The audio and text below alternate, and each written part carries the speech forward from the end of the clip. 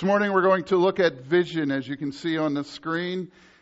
What is vision and what is 2017 and have in advance for Faith Church? And this morning I wanted to kind of focus in on what vision is, how powerful vision can be. Now, as you know, I promised a couple weeks ago we would be done in an hour. Yeah. So we're going to have to buckle the seatbelts and we're going to have to get down to business this morning and look at these things. Because I believe that as the world turns, not to use secular words, but as the world turns, the farther away the church can get from the vision I'm talking about today. That video that was shown during the offertory was picked because of it's my heart for Faith Church in 2017.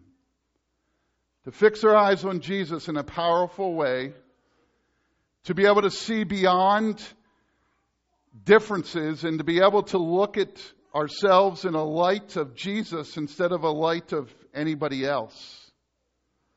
You see, there's power in this room right now. No, I'm not talking about the power to turn on microphones and turn on projectors and other things. I'm speaking of the power to change our world. The power to change us and therefore change Faith Church. The power to come together and put aside differences and do something for the kingdom of God. But this doesn't require lists and it doesn't require us to make resolutions. What it requires us to do is do what He says to do. Simple. Requires us to look at the Word of God and say, this is what we need to do. But then not just to say this is what we need to do, but to do it. The Apostle Paul tapped into this wonderful power when he wrote the following verse, which is on the screen for you and will be on your sermon outline as well. 1 Corinthians 2:2. And he said these words, "For I have resolved to know nothing while I was with you, except Jesus Christ and Him crucified." Those words stuck out to me this past, actually it was 2 weeks ago when I prepared this message. Do we do that here? Don't answer that. Some of you may be quick to say yes, and some of you may be quick to say no. And that's okay. Well, it's not okay to say no, but it's something we have to work on. To know Jesus. To not care about maybe everything going on around us per se, but to have tunnel vision for Jesus. Sure, we need to care about those around us. We need to love on those around us, but you understand the difference that we can sometimes so care about what others say that we forget what Jesus says. And so I thought about these verses, and I came up with 7 or so things that I think the Apostle Paul would agree with.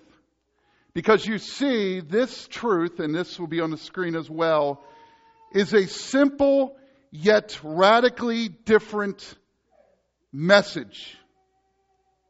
Isn't it? It's simple. I had to put this message together, took a lickety split, because it's what the church should be about. It's what I've trained to do for 15 years of my life. But yet it's a radically different message in today's world. Because the church has gotten so consumed about keeping up with the Joneses that we've missed the point of what we're about. You see, we get caught up in the big picture, and we certainly need to. However, never at the expense of the smaller picture. The smaller yet grand picture of what the vision for every believer and therefore every church should be is again found in 1 Corinthians 2:2. A church that missed it and went on to get caught up in who was doing what and what they were doing. A church that was caught up in eating all the communion elements to make pigs of themselves, not because the Lord commanded them to remember what He did for them. I want you to catch that. This simple but radical message comes from a book that was written to a church that had gone wild. They compared pastors to other pastors. Well, this pastor did this better, and this pastor did this better, and none of them did this well. They compared communion to eating their breakfast meal. And so they came in and they whipped it down and they got drunk on the wine because they had no respect for what it was all about. It was a McDonald's drive-thru to them, not a Word of God thing. They had women who put their hairs up in great lengths, and that's okay. But the reason those women did it was because they wanted every man and every person in the church to see their hair. Not because they were doing it to honor Jesus and take care of their hair. And yet, found in this church gone wild book is the necessity of what a church should be. Now, I will tell you, the Corinthian church didn't listen to Paul, and they paid a dear price. Question is, will we listen to Paul? In other words, Faith Church, we shouldn't be trying to guess each other's motives. We should simply believe the best in everyone and encourage their hearts threefold. So what does 1 Corinthians 2:2 mean? Well, here's the 7 points, and we're going to fly through them very quickly this morning. Number 1, it's not Christ plus your good behavior. Look, we put those two together, and sometimes we say, well, if you're a true disciple of Jesus, then it'll be Christ plus your good behavior. No, I don't read that from Paul's words. It says Christ is the reason that we live. Well, that takes me off the platform. Absolutely it does. It's a beautiful thing. See, we don't have to be perfect to serve the church. So yeah, your motives might stink. That's a part of being a beautiful mess. I can't read them. He knows them. But that's His.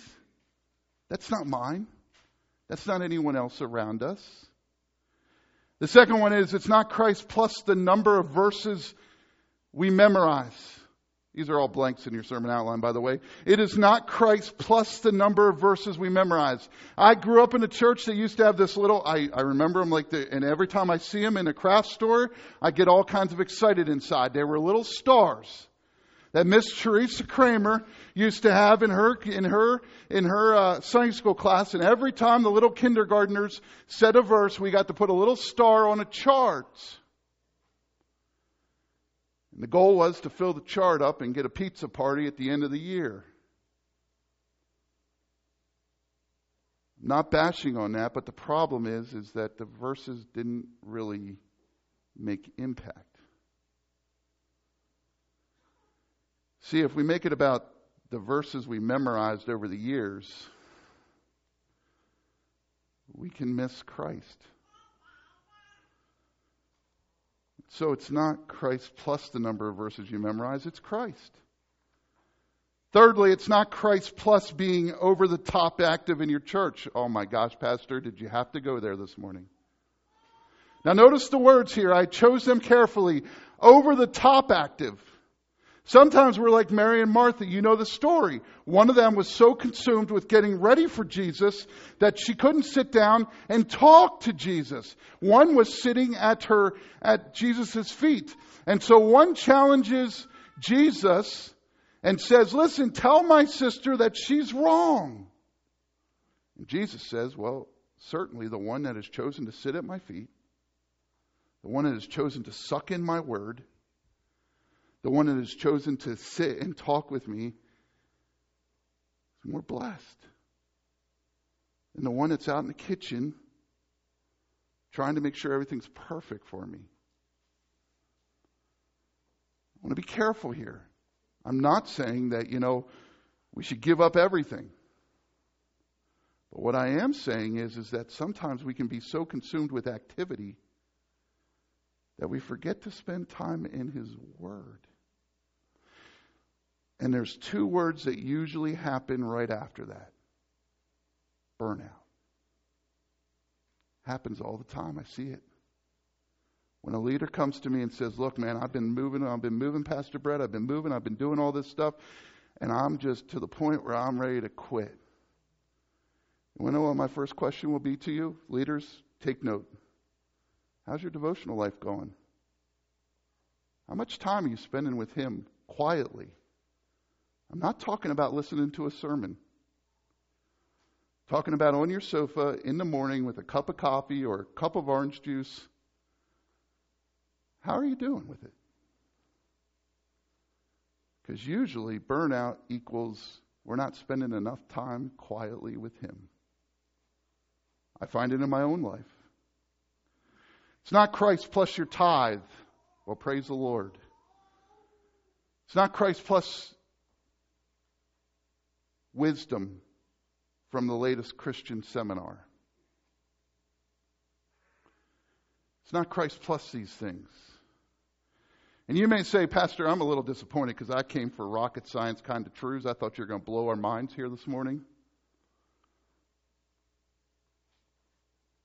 Let me be bluntly honest. We don't need our minds blown. We need to get back to these things.